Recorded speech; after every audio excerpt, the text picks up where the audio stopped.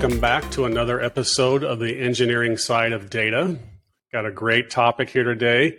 I'm joined by Johnny Chivers, and we're going to be talking about data lakes on AWS.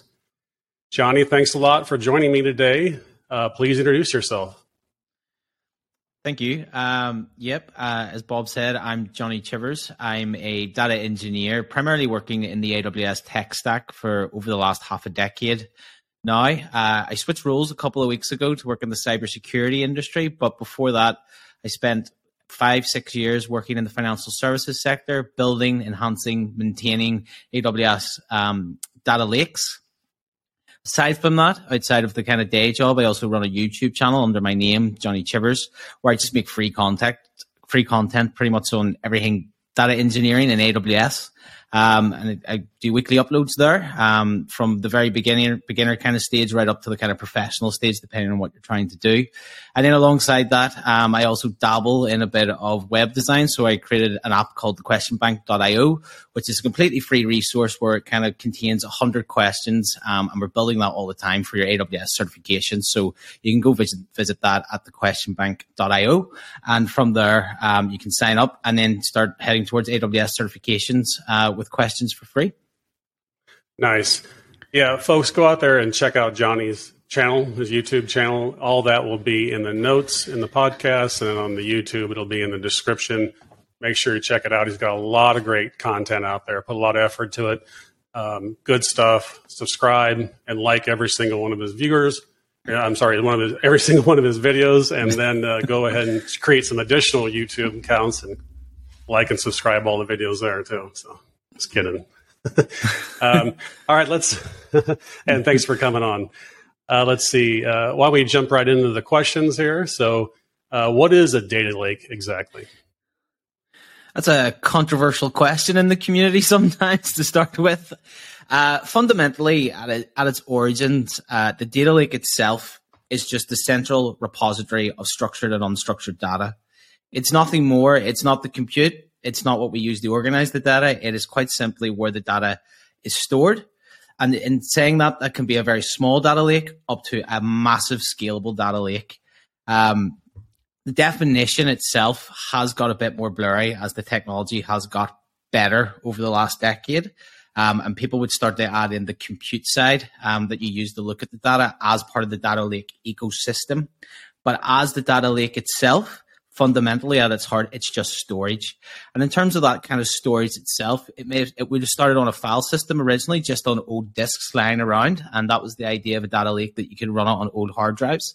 But as we've moved into the cloud and things have got better, now you would host it in AWS and S3, Azure, you would use something like blob storage. File systems still are available and out there and are still widely used. But as we move into the cloud, we're moving towards that cheap storage. So in answer to the question, fundamentally, it is just the storage component of where we put the data. But as it's got better over the last decade, the ecosystem itself has started to include other things like compute and the catalog. And I'm sure we'll get into the kind of the weeds of what exactly that is over the course of this podcast. Yeah, absolutely. What are some common use cases with data lakes? Anything and everything I have seen them used for over the last 7 years. So, the data lake fundamentally started as a place where companies, financial services, the web companies like Facebook, companies that produce a lot of data, didn't quite know what to do with this data, but knew they couldn't afford to put it into a traditional warehouse.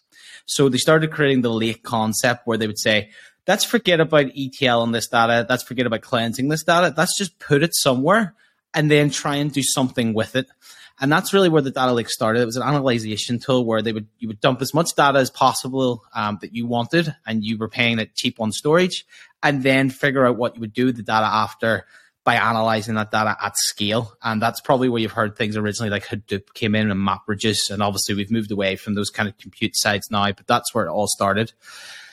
Now, the lake has developed into this whole catch-all stuff where actually our tools for analyzing the data and working with the data that we've stored have got a lot better, which means the lake use cases have moved progressively along over that period of time.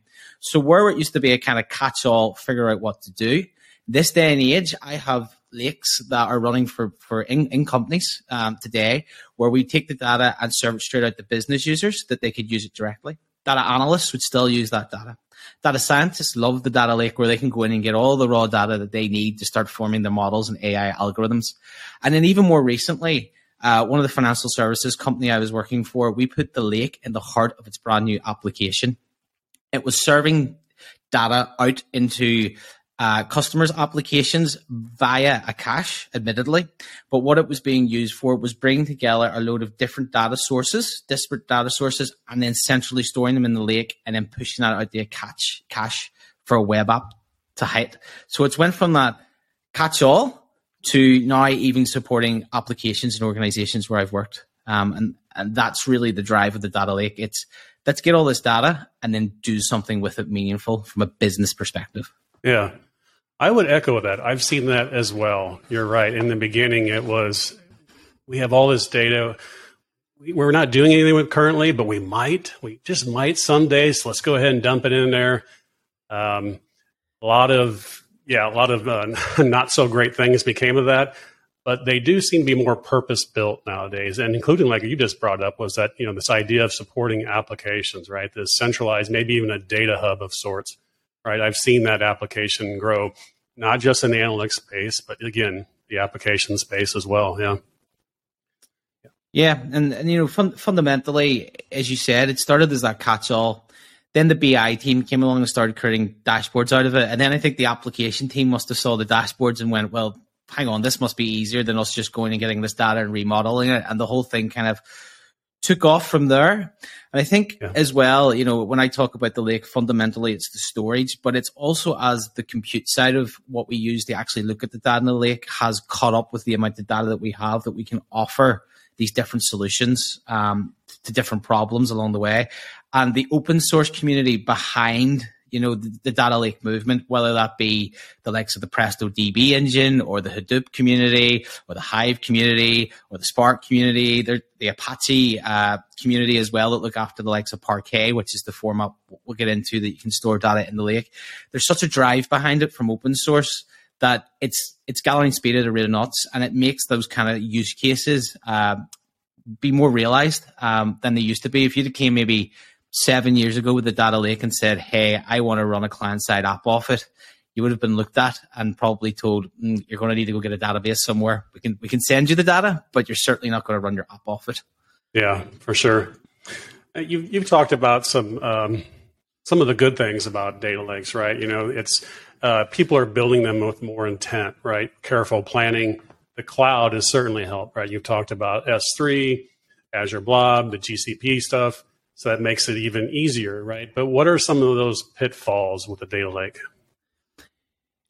Like all good things, its major pitfall is its fundamental good thing, which is the volume of data you can have in a data lake. And that comes from different sides of things. So you've got the volume of data to get into a lake in this day and age is huge.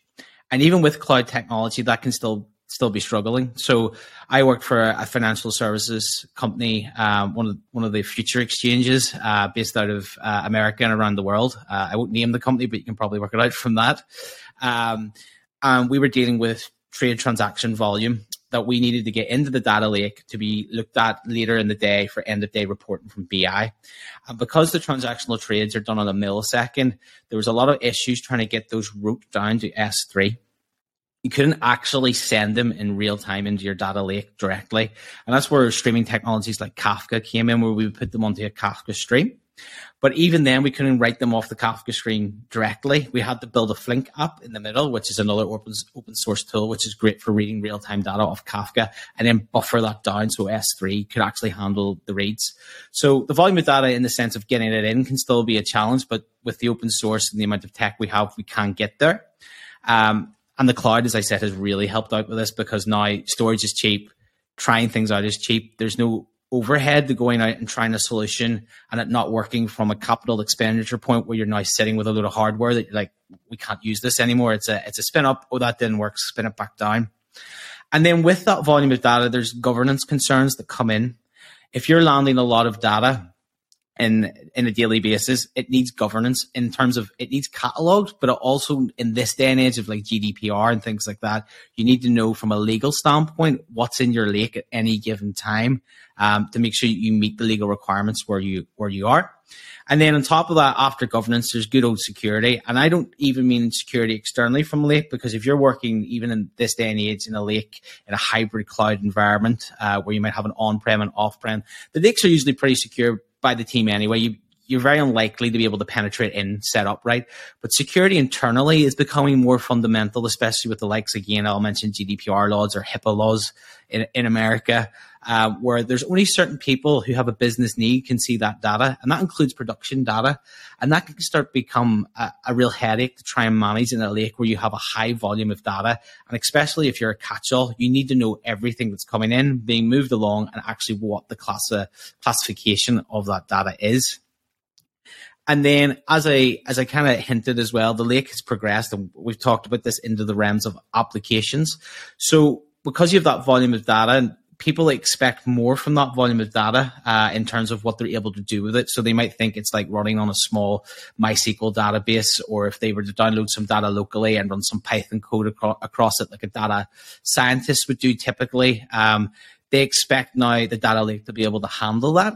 So the pitfall of the data lake is, yes, you have all that volume of data, but if the users can't get at it in an efficient way, then it's not any good to them either. Yeah, absolutely. I think, if I were to put a central theme around a lot of those pitfalls you mentioned is, man, we miss databases. We're dealing with a data lake, right? The transactions, the security model, it's, and then people go, well, okay, well, how do I update a record? Right. And there's some things that have come along to help that out. How do I, GDPR, I need to delete this customer at their request. Oh boy, how do I do that in a conventional data lake? Again, things are improving every day, but yeah, you start missing a database pretty quickly once you start working with a data lake. You really do at times, because the fundamental features of a database have been hardened over the last 30, 40 years. And a data lake destroys those concepts in an instant. Yeah. And the 10 years, it was like, here's all this web data, essentially is where it started, really, with the likes of Facebook, just getting all their data in and then trying to analyze it through MapReduce. And they weren't particularly concerned because it was just looking at like web traffic and what users were kind of doing on the platform. And as legislation has caught up with what actually companies are doing with their data, then it's kind of like, oh, we really, the database really was built for this. And data lake technology is now looking at a database and saying, right, we need to catch up to the database level of security and governance, or else we're dead in the water. And I think, thankfully, over the last 3 years, it really has. But it's getting that rolled out now in the systems to say, yeah, we are completely compliant, and this is why. Yep, pretty tough. You mentioned, we touched on consumers a little bit about the data lake, right? You mentioned, obviously, you got analysts and data scientists, and you also mentioned applications, right? Let's start with the more on the, I guess, the analytics side of the house. How are people getting at that data, and what kind of tools are they using to access data in the data lake? Yeah, I mean, my experience is over the last kind of 6 years is AWS, and it's kind of mirrored no matter what data lake you're using. You've got all this data, and you've got data scientists or data analysts or BI guys who want to build dashboards and analytics out of that data. And they're used to either a database connection or self-serving themselves files off their laptop. And a data lake slightly changes that concept, where the data volume is so high now, those technologies don't work. And kind of in their place, cloud providers have came up with their own solutions. So in terms of BI dashboards, AWS have their own version now called QuickSight, where it can hook directly into a data lake using an Athena connection, which is a Presto engine underneath, and that's completely open source. It was developed by Uber, and it's kind of the gold standard of using SQL against the data lake, which is also great. Fundamentally, before you had to know Java really to get at big data, but now we've gone down the kind of PySpark and SQL route, which is great. And that's the AWS offering. But the likes of Tableau now have an Athena connector, so you can connect in from Tableau. There are other offerings, such as, one of the big buzzwords around right now is Snowflake. It operates slightly different, where your data would sit on S3, but come Snowflake time, it would actually then lift the data that you want into a virtual warehouse, into its compute nodes, and then hold it there where you do your analytics and then drop it back out. And that's, just some examples. Click have their own offerings as well. I've worked on the Click platform over at Data Lake, began life called Podium, and it was actually bought out by Click. And it offers its own kind of ETL studio inside the Click data catalog now to work with the data and then produce dashboards out of the Click dashboard on top of it. In terms of then data scientists, the likes of AWS have SageMaker, which is a fully ingrained, custom-built data studio that just integrates straight in with your AWS data lake on the S3. And there's no issues there with them using that type. Alternatively, on top of the AWS, even have things like Athena, which is a serverless access point for Presto up there. I saw data scientists and data analysts access the data there. Business users in particular, in terms of AWS lakes, they're quite comfortable, or I find that they're quite comfortable using Athena itself because it's a simple query engine for them. The downside to Athena is the expense. At the moment, you are paying $5 per terabit of data scanned, but in terms of an operational overhead, in terms of not having to retrain business users, it is a reasonable trade-off at the moment, until maybe something more proprietary or open source even comes along and replaces that ease of integration. Yeah.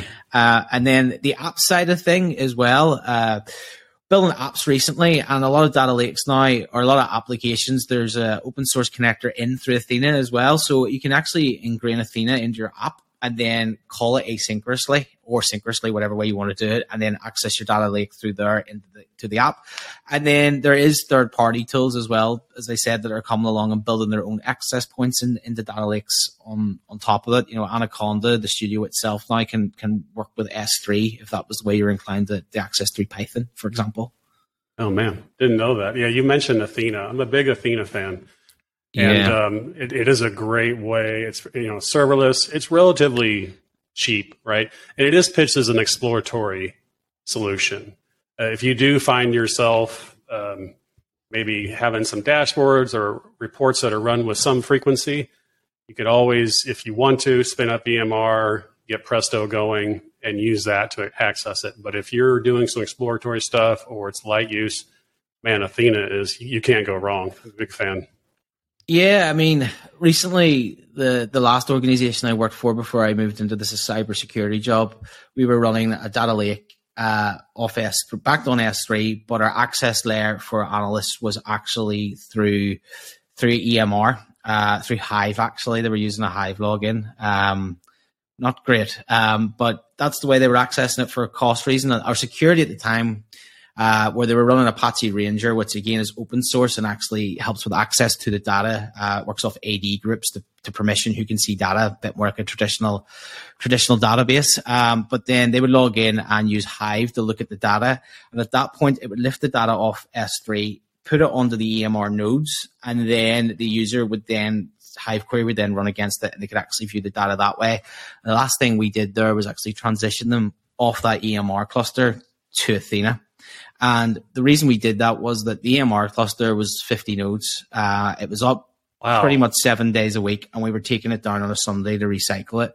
And in terms of cost analysis, in terms of how many issues we would have with having to recycle things, losing nodes, building nodes back in, and then even have to manage the elasticity of that cluster to deal with things at peak time, and then the operational overhead of the DevOps team plus the team that I was on, it just was no longer cost effective. It was easier to pay the Athena cost than actually maintain that cluster for that purpose. Even though if you set out the Athena queries versus those Hive queries, and you looked at that in isolation, the Hive query method with the EMR was cheaper. But once you took in the operational side of looking after that, then Athena won every day of the week. Yeah. 50 node cluster in EMR is, not something that you can just spin it up and put it aside and don't worry about it. Just recycle it on the weekends. Yeah, there's a little bit more to it than that. Yeah. Good point. More. Yeah. How does, obviously you mentioned the volume of data, right? I mean, that's typically where a data lake sells. You get lots of data in there, right? So how do we keep track of all this data that we've got lying around? Trickily sometimes. There was a real race to market, I would say 7 or 8 years ago, for a tool that could catalog the data in a data lake correctly. And now there's a couple. I've worked with a lot of them over my career. Calibra is kind of the leading one, but they won't touch organizations unless you have more than a $500 million turnover a year. That's the kind of enterprise size that they look at with their product. And you're talking anywhere between $100,000 to $500,000 plus for that product. So that's the kind of money that they're looking. But that's fully governance, HIPAA compliant. You can actually start analyzing and running data queries from inside Calibra and attach your own clusters into it. So, it's got a lot of bells and whistles. Overkill for some places. I've also experienced with the Click Data Catalog. It actually started out as a thing called Podium, which was a startup. And again, it was it actually is a Java-based application that sits on a Tomcat server. And it was a catalog itself where it sat over your data lake, and it was able, when you laid down a file or you used its interface to actually ingest your data, it took in the metadata about that. Then along came an open source product called Amundsen, which was by Lyft, and it's now looked after by the Linux Foundation. And again, it integrates with data lakes to look after the data. So it can actually look at S3 and infer things. But more commonly, what's happening these days in the likes of AWS, there's the Glue Data Catalog. The Glue Data Catalog is a Hive 3 metastore abstracted away from the user. So it contains what I would always call the technical metadata about your data. So it's location of the data, size of the data, what format the data is in, what columns the data has. And that's great to have as a technical catalog. And then it integrates into other AWS ecosystem tools. And then it makes analyzing the data easier because you have your schema essentially on hand. What it's not good at, or not fully good at, is the business side of a data catalog and keeping track from a governance point of view. And that's where I think something like Amundsen comes into its own as an open source project, where you can actually ingest your Glue Data Catalog and then add those business definitions alongside. And then you get that full data catalog experience that you need in this day and age to govern your lake completely. Now, it won't suit everybody's needs. And, especially at enterprise level, aren't always open to open source, and you may want to go down the more expensive route of the likes of Click Data Catalog. Calibra and Informatica have an enterprise data catalog as well that I've worked with. It actually has its own Hadoop cluster, and then essentially it ingests all the metadata from your Glue Data Catalog or your Hive Metastore, and then does profiling on the data as it sits as well, and then populates that information. But again, those licenses are well into the tens of thousands of dollars. That's what you'd be talking about for something like that. Wow, yeah. Yeah, I have some experience with the Glue Data Catalog. I would agree. I don't think a business user could search the Glue data, the Glue catalog, and come up with something meaningful, right? There's nothing that says, hey, where do I get the sales information? Or, the typical things that come with the more mature data catalogs that are business focused. Yeah, I mean, the Glue Data Catalog at its heart is just, if you think about it, it's just a database schema. It's like if you're in a client database, whether that be Microsoft SQL Server or PG Admin for Postgres, it's essentially the left-hand side Object Explorer, just in a nicer format. Good point. It's almost viewed. Yeah. Yeah. Very true. But I guess the silver lining is if it can be improved and people are asking about it, AWS will certainly deliver it, right? So they will. Yeah, they will. Absolutely. Very good about that. We've talked about schema on read, right? We kind of talked about, not without naming it in the beginning, right? This idea of, hey, let's put this data in the data lake, and maybe we'll need it, but we don't really need to concern ourselves with the integrity or the structure of it right now, right? So we got schema on read. Maybe that's kind of considered maybe more the legacy approach, but then you also have schema on write. How would you describe the differences between the two, and what do you favor? Yeah, I mean, if we think back to the world of databases again, where all our data dreams began, schema on write's traditionally what you would see there. And we've all been there, where you're writing an ingest program, whether that be something in Microsoft like SSIS or even in the PostgreSQL. And the next thing your code spits out an error and says, cannot put in this row, data type mismatch or something along that line. And then you sit there and you go, right, I've got a file of 3 gig. I'm now going to have to go into this file, find the row that's causing me a problem and look at that row, and then fundamentally figure out what's going on.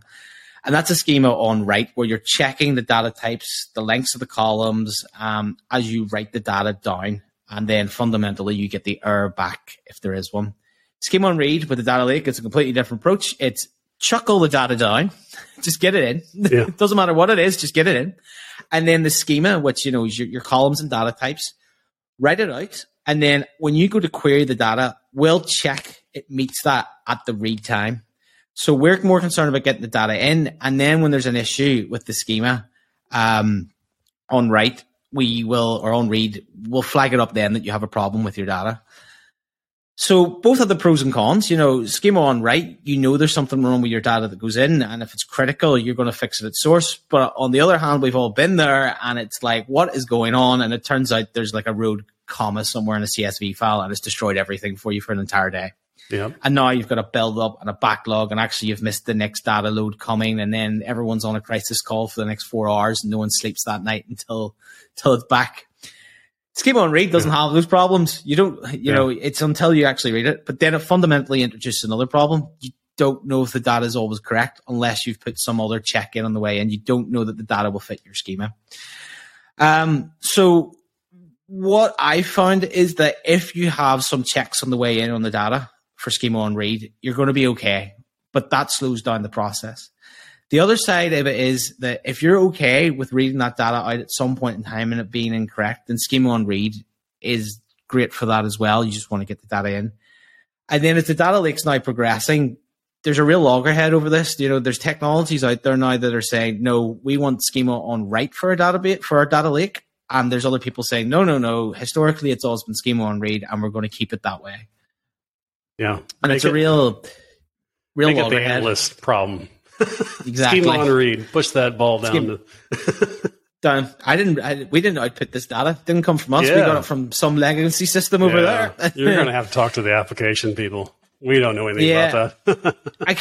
I sometimes find with the data lake, by the time the data gets there, it's been through that many processes, and it's come downstream from, a source system that has a well-defined schema, or a warehouse that someone's already pigeonholed it into, that by the time you get the schema on read on it, the likelihood of something going wrong is a lot less than if it was an application database at source where it was taking in user data or from a form or something.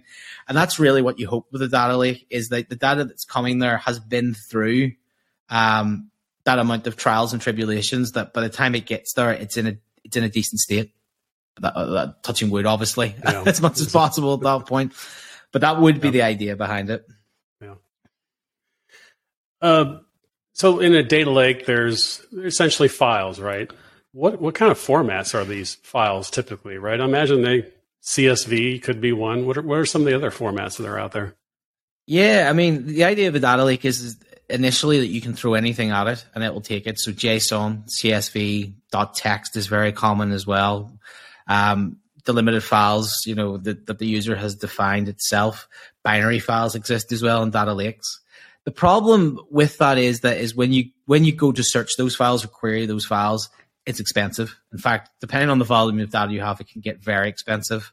If you take a text file or a CSV file and it's 2 terabits in size and you're searching for, Johnny in that file, well, that query engine's going to have to go in and read that entire file to find where Johnny is in that file. So it's going to read through all that data, and it's going to be an expensive operation. Thankfully, I think Facebook started the kind of trend. I'm pretty sure they did Parquet. That's now handled by Apache and open source. They thought this isn't a good way to go. We're going to have to invent some file formats here that work better with data lakes.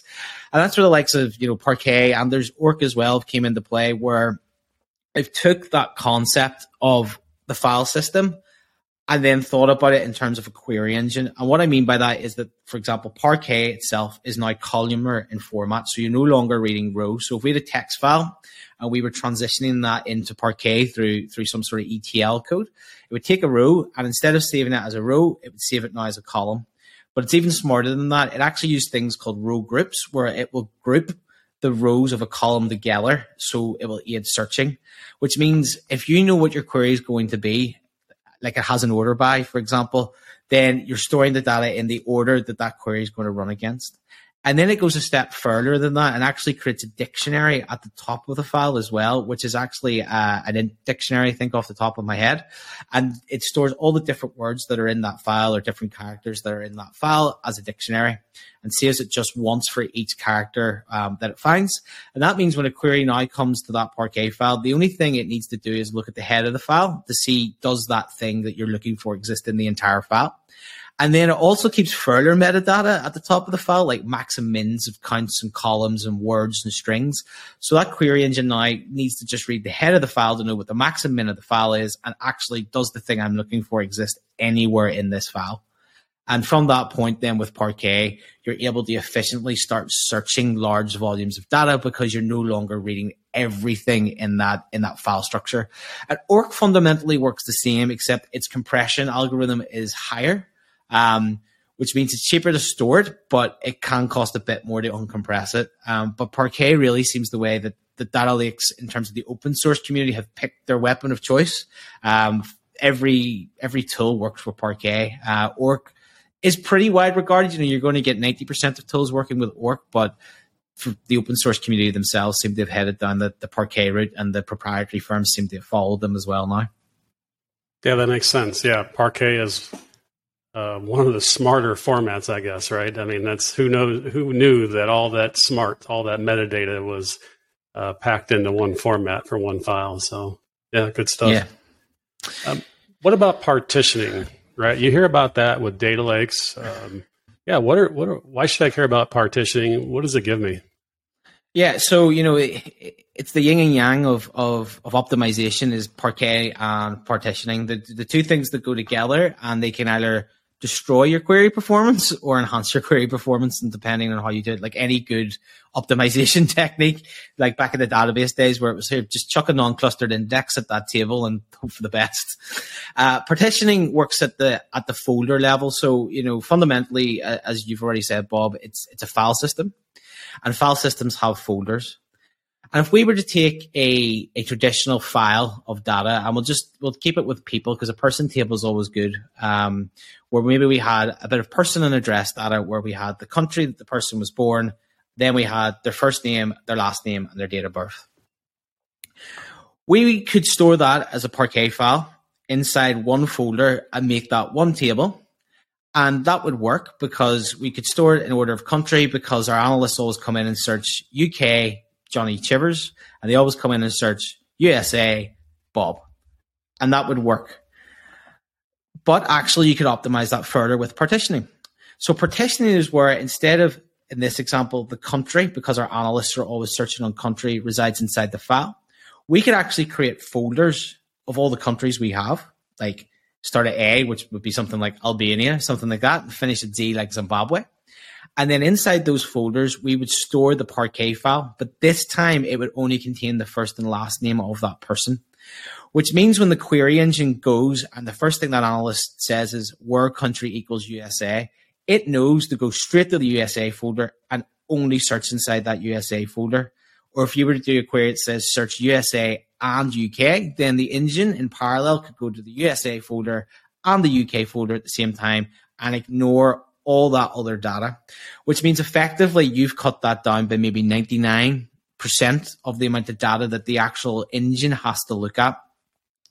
So good partitioning strategies then rely on what the use case is, because the partitioning strategy has to reflect either what the end user is querying or what maybe you're doing further upstream. So traditionally, for example, in financial exchanges, you would partition by trade date, because everything comes in a date and then the next day you switch trade date, and we're looking at trades by date, and that makes sense.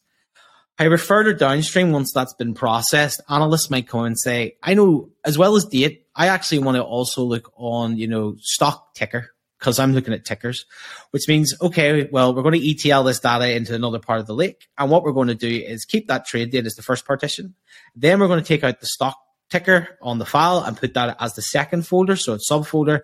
And then in Parquet, we'll store the rest of the trade information at that level, which means when that analyst comes in, they can go trade date of, September the 2nd, 2021, and stock ticker AALP for Apple. And then they only have the Apple trades quickly.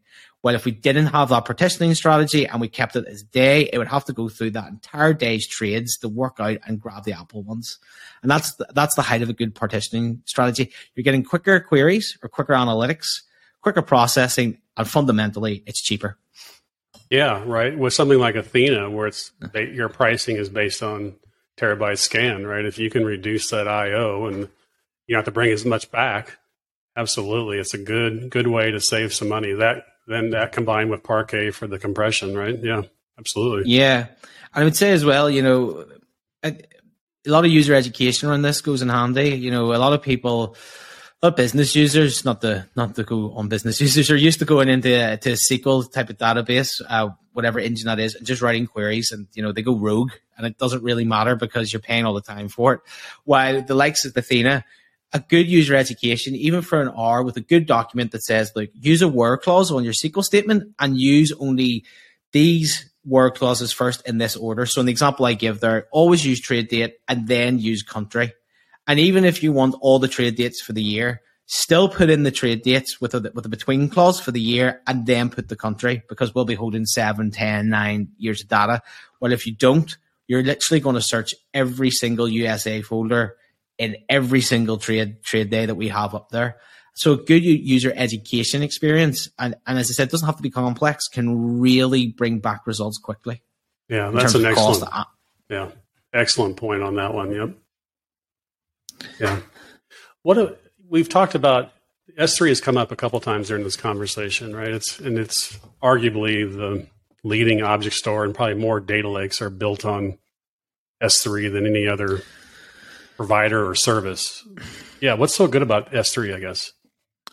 Yeah. So as I said, like my experience is AWS data lakes for the last kind of 5 or 6 years. And my first experience at data lakes was taking a Hadoop on premise to S3. And if we look at what that was on premise, it was a load of just disks, hard disks, the old spinny drives as they used to be, and cheap enough, but, not the most reliable pieces of tech. And on that system of Hadoop, what it would do is store your data 3 times across your entire cluster. So if you had 3 separate nodes, that one piece of data, such as Johnny Chivers, would be replicated across those 3 different nodes or 3 different servers or 3 different hard disks, however you want to think about it, conceptually in your head. And it was kind of expensive. It wasn't cheap, but it wasn't exactly dear. It was dear, wasn't cheap, same thing. And along comes S3 from AWS and says, right, you can bring your data up the S3 and we're going to charge you cents on the gigabit that you store. And we're like, okay. And best of all, it has redundancy built in out of the box where your data will be replicated at least 3 times across 3 physical different locations within the region that you specify. So a lot of people operate out of North Virginia. I think everyone pretty much at some point operates out of North Virginia.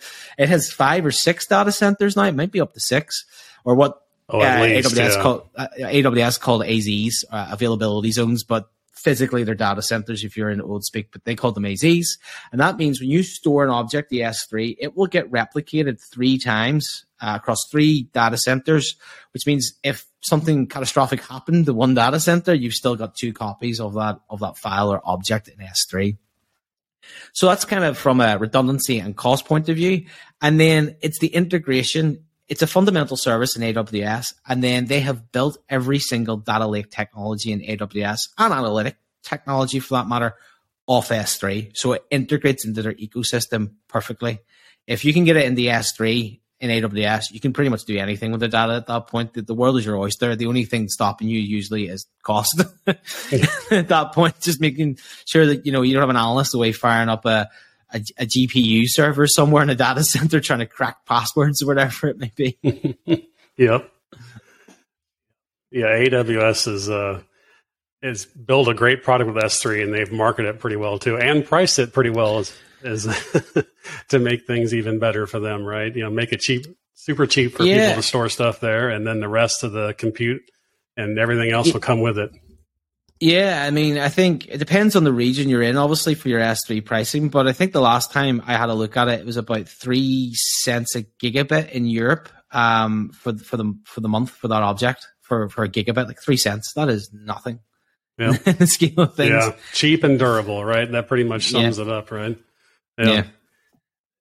AWS is. I don't recall when they came out with lake formation, but it is relatively new, and they've been putting them out a certain amount of effort into improving lake formation. What is lake formation?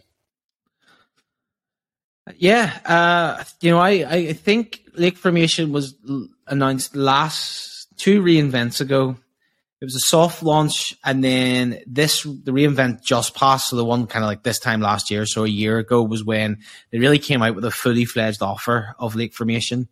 And to kind of understand what lake formation is, you just take a step back to the old data lakes and managing security. Most data lakes were managed by a thing called Apache Ranger. And Apache Ranger sat over your Hive Metastore. Your Glue Data Catalog would be in modern AWS terms, but Hive Metastore is the same principle. It was tables, schemas, databases. Ranger sat over the top of that and provided access to those databases the way you would traditionally do it on an on-premise database or an RDBMS database. And it would be granted usually through AD groups. So again, similar to what you would normally do. And that could integrate in with your AD provider, be that Microsoft or an LDAP server, depending on how you were running that. And that could also be done at an individual level as well, if you were desired. And that's pretty much how security around data lakes was managed for a very long time. And then Lake Formation came along and said, well, we know in AWS, a lot of you guys are running your lake on S3 and you're using EMR for your compute, and then you're running Ranger on top of EMR. And this is all a wee bit complex. So we're going to come along and offer our own security offering with Lake Formation. And we're going to enhance that as well. So the days before Lake Formation, if you weren't using something like Ranger, you had to use IAM permissions to grant accesses on resources within your data lake. And that meant using like the ARN, the resource name inside your role that you were using to access the data, which was a pain to manage for administrators. If you had access to 100 tables, you would have 100 ARNs sometimes in there, depending on how you set it up. So that meant a lot of people went to Ranger. And AWS went, right, we need to come up with a solution. And they did, which is where Lake Formation comes in. Quite simply, you register your S3 buckets as your data lake inside Lake Formation. You use the Glue Data Catalog as you would to set up your databases and tables about the underlying information on S3. And then for security, you can actually put your AWS user or the role that you assume into Lake Formation and then grant it permissions. So you can say, this role of data analyst has access to database A, B, C, and table E, F, G. And that was kind of the first offering of Lake Formation, but people said, well, actually Apache Ranger grants column access and it grants row access on tables as well. So not only could a data analyst see a table, we could actually stop them seeing a column or seeing a row. And AWS said, no problem, we'll bring that along. And they brought that along with the latest offering of Lake Formation, and it's now rolled out globally, where you can go in and not only grant access at table level, you can grant access at column level, and you can grant access at row level. And even further to that, they said you can actually grant access at cell level. So there's a particular cell in that table, if you think about a table when it would be constructed, that you don't want a user to see, be that because it equals, you might be storing your data like HIPAA ... and then a health number. And then you'd be like, don't show anything that has HIPAA. Just don't show it. If it says HIPAA in the string, don't show it. And you can start blocking things out at cell level with Lake Formation. And then Lake Formation, when you add in that user, it automatically grants all the permissions to that user. And then it can also obviously take that all away. And that's done through an administration role. So you're back into that old database administration technology where a database admin is granting access to data based on role or user at table, row, or even cell level now.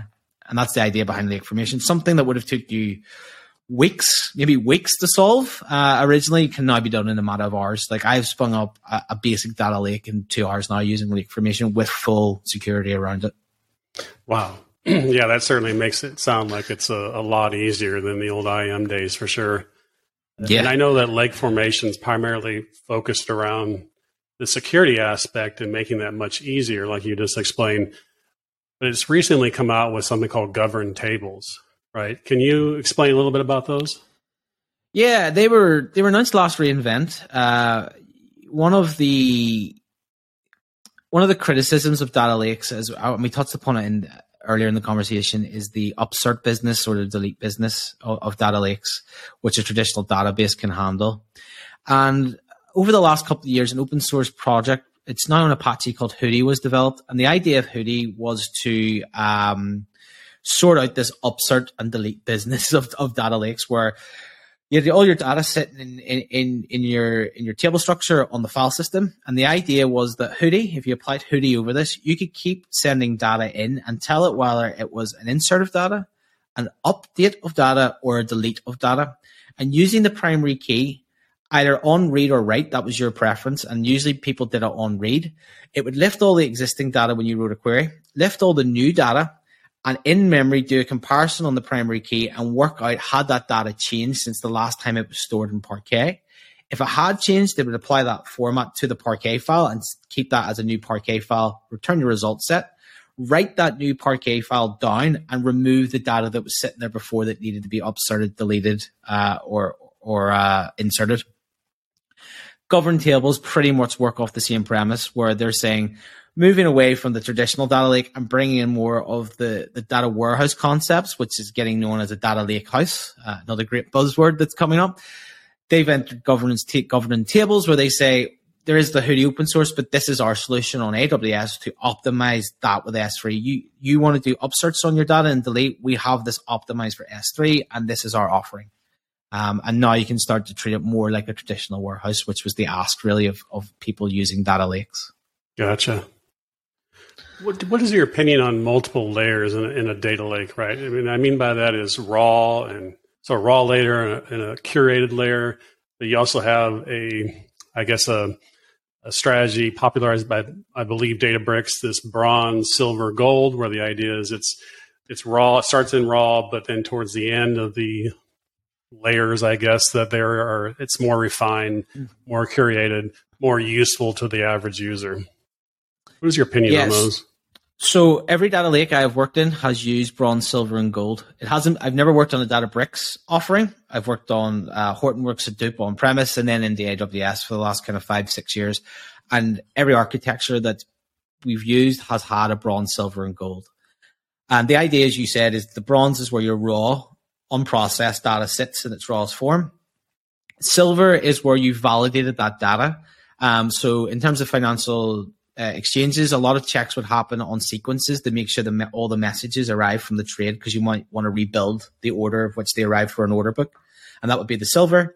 And then the bronze would be where you've enriched that data. So you might have trade data and you might have customer data, and then you might tie those two things together.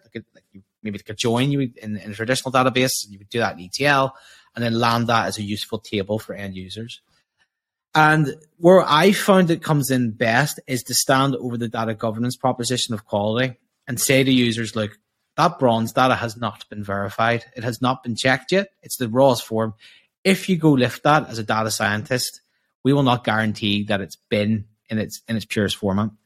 If you lift it from the silver, where we have verified that we haven't missed any messages, and if we did miss messages, we would go get them from another store to make sure we can fill the blanks up. You're solid. We can stand over that. And then the gold would be business level. And again, you'd say to someone, well, if you go lift that has business logic applied to it in the gold layer. So yes, it may be what you think it is, but also someone requested that to be an algorithm to be applied in a certain way to that data before it was landed. So it may no longer be the definition that you think that field is.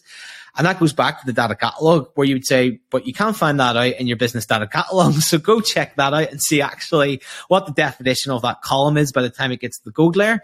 If it meets your criteria, go and take it. If not, we've actually got it in the silver layer in a format where we've checked it, but we haven't done anything to it yet, like cleansed out nulls or removed blanks or something like that. But there's it in its rawest format. And that's where I find the bronze, silver, gold comes in. I never get too hung up on, there's that old meme going around the internet about the company that went out of business because they couldn't name a variable. And I always find it's code. I always find sometimes when you're having that architecture meetings about data and bronze, silver, and gold, you can really get into the weeds about what's silver and what's gold. And I always say, look, there's a silver gold, there's a rose gold in the middle somewhere. As long as you're happy enough that it's kind of there, then just say it's gold, okay? And don't be too hung up on it. What we're really looking for here is the bronze is its rawest form. Silver is a form that we can stand over but haven't manipulated to a business level yet. And gold is that real like enriched data that no longer came from its source system as is. And that's why I stand over it, really, is when it comes to that kind of side of the data and the business and its usefulness to the individuals within it. Gotcha. That's like a good meeting with 5 or more people. And that's when the semantics get called out, right? Maybe we should call it one. Yeah, level 1, 2, and 3. Well, what about 2.5? Yeah. Yeah. What about this edge case that's never possibly going to happen? Exactly, right? Well, it is Friday afternoon. Let's embellish this a little. Yeah, we've all been there. Yep, exactly. All right, in closing, and since you brought it up, we got to talk about Lakehouse, right? That's a term that's been a little bit more talked about in the last few months, maybe even the last couple of years. What are your thoughts on Lakehouse? Is it real? Yeah, I think the first time I encountered it was maybe 12 or 13 months ago. I can't remember who wrote it. I think it might have been on a Medium article. And I was like, oh, this is where we're going. It's like, okay. You thought it was a joke first, right? You thought, okay, they're driving clicks. Driving clicks. So this is where we're going. And then I saw it come up at reInvent. I was like, oh, this is a thing, right? Okay, this is definitely where we're heading. So we've talked about a data lake fundamentally being at its heart just the storage, and we've talked about the compute side of a data lake being the data lake ecosystem. And where a data lakehouse comes in is where there's no longer that distinction in terms of what the concept is. It's the data lake ecosystem is now both the compute and the storage. And that means if you treat it that way, you can start doing more data warehousey, which I'm not really sure is an objective, but we're going there, type things with your data. Now, we've already touched upon it. Fundamental flaw of the data lake was trying to do inserts, updates, and deletes. But that's been solved by the likes of governance tables or Hoodie. And that's a lakehouse concept. That's a data warehouse concept where you would have a star schema or something of that nature, be that on premise or in a cloud somewhere, like Redshift, for example. And you would try and upsert your data into that through staging tables, nightly or hourly or whatever way you were handling your data. And that's what a lakehouse concept is. It's saying, well, you know what? We're going to take all the best bits of the data warehouse, like its upserts, its deletes, its speed, and apply them to the data lake. The only difference fundamentally, or the couple of differences fundamentally we're going to have is that, yes, the compute, the storage will always be separated because we just want high volume of data. So we're not going to run it on a server. And it's going to be a file system based like folders and files. I know a database at its heart is essentially a file system, but the engines don't quite see it that way at times. Yeah. But that's where we're really heading down there. And as I said, if you look at like the new offerings, so if you look at Hoodie, you look at governance tables, you look at the way Presto is now working for SQL, queries at efficient speeds. You can actually do ETL with Athena now. There are companies out there, blue chip companies, blue chip tech companies, that you can ride share with, do the majority of their ETL using Presto, for example. So they're just writing SQL queries to move data from A to B. And that's the lakehouse concept, where you're starting to use it more like a data warehouse than a traditional lake that used to be get all the data in and then figure out what to do. And I think during the course of this conversation, you can see where we started, get everything in to what I've as use cases over the last 5 years have used right up to that application layer. And I think by the time you're talking about bronze, silver, and gold, you're talking about Hoodie, you're talking about upserts, you're talking about a good partitioning strategy, and you're talking about feeding applications off the data lake. You're at a lakehouse. That's where you are. Yeah. It's just, it's the culmination of all those things. Yeah. The evolution of, maybe Data Lake 2.0, maybe, but Lakehouse is a little bit more marketing Everyone friendly, right? Yeah. Yeah. I mean, I think, there was in a meeting, talking of meetings, we were in a meeting one day and coming up for names with things, and we had the data lake, but then we had the place where we wanted the users to access the data lake from. And we couldn't think of a name for all the different kind of like, engines or services that we were going to use for AWS, whether that be, we might put some out into DynamoDB. We're going to use Athena for some of it. They're going to come in through SageMaker, going to come in through EMR. And we ended up calling it the pier, because the pier sits at the edge of the lake. Yeah, why not? Just jump right in, right? Exactly. Too funny. All right. Well, hey, Johnny, I really appreciate you coming on. I've really enjoyed this conversation. I hope the folks at home will enjoy it as well. Yeah. Brilliant. Thank you very much for your time. It's been fantastic. Yeah. And everybody, again, go out to Johnny's YouTube channel. It'll be in the show notes and the description. Like and subscribe. And then make sure you do the same to this video. And if you're not subscribed to the podcast, please do so. Thank you.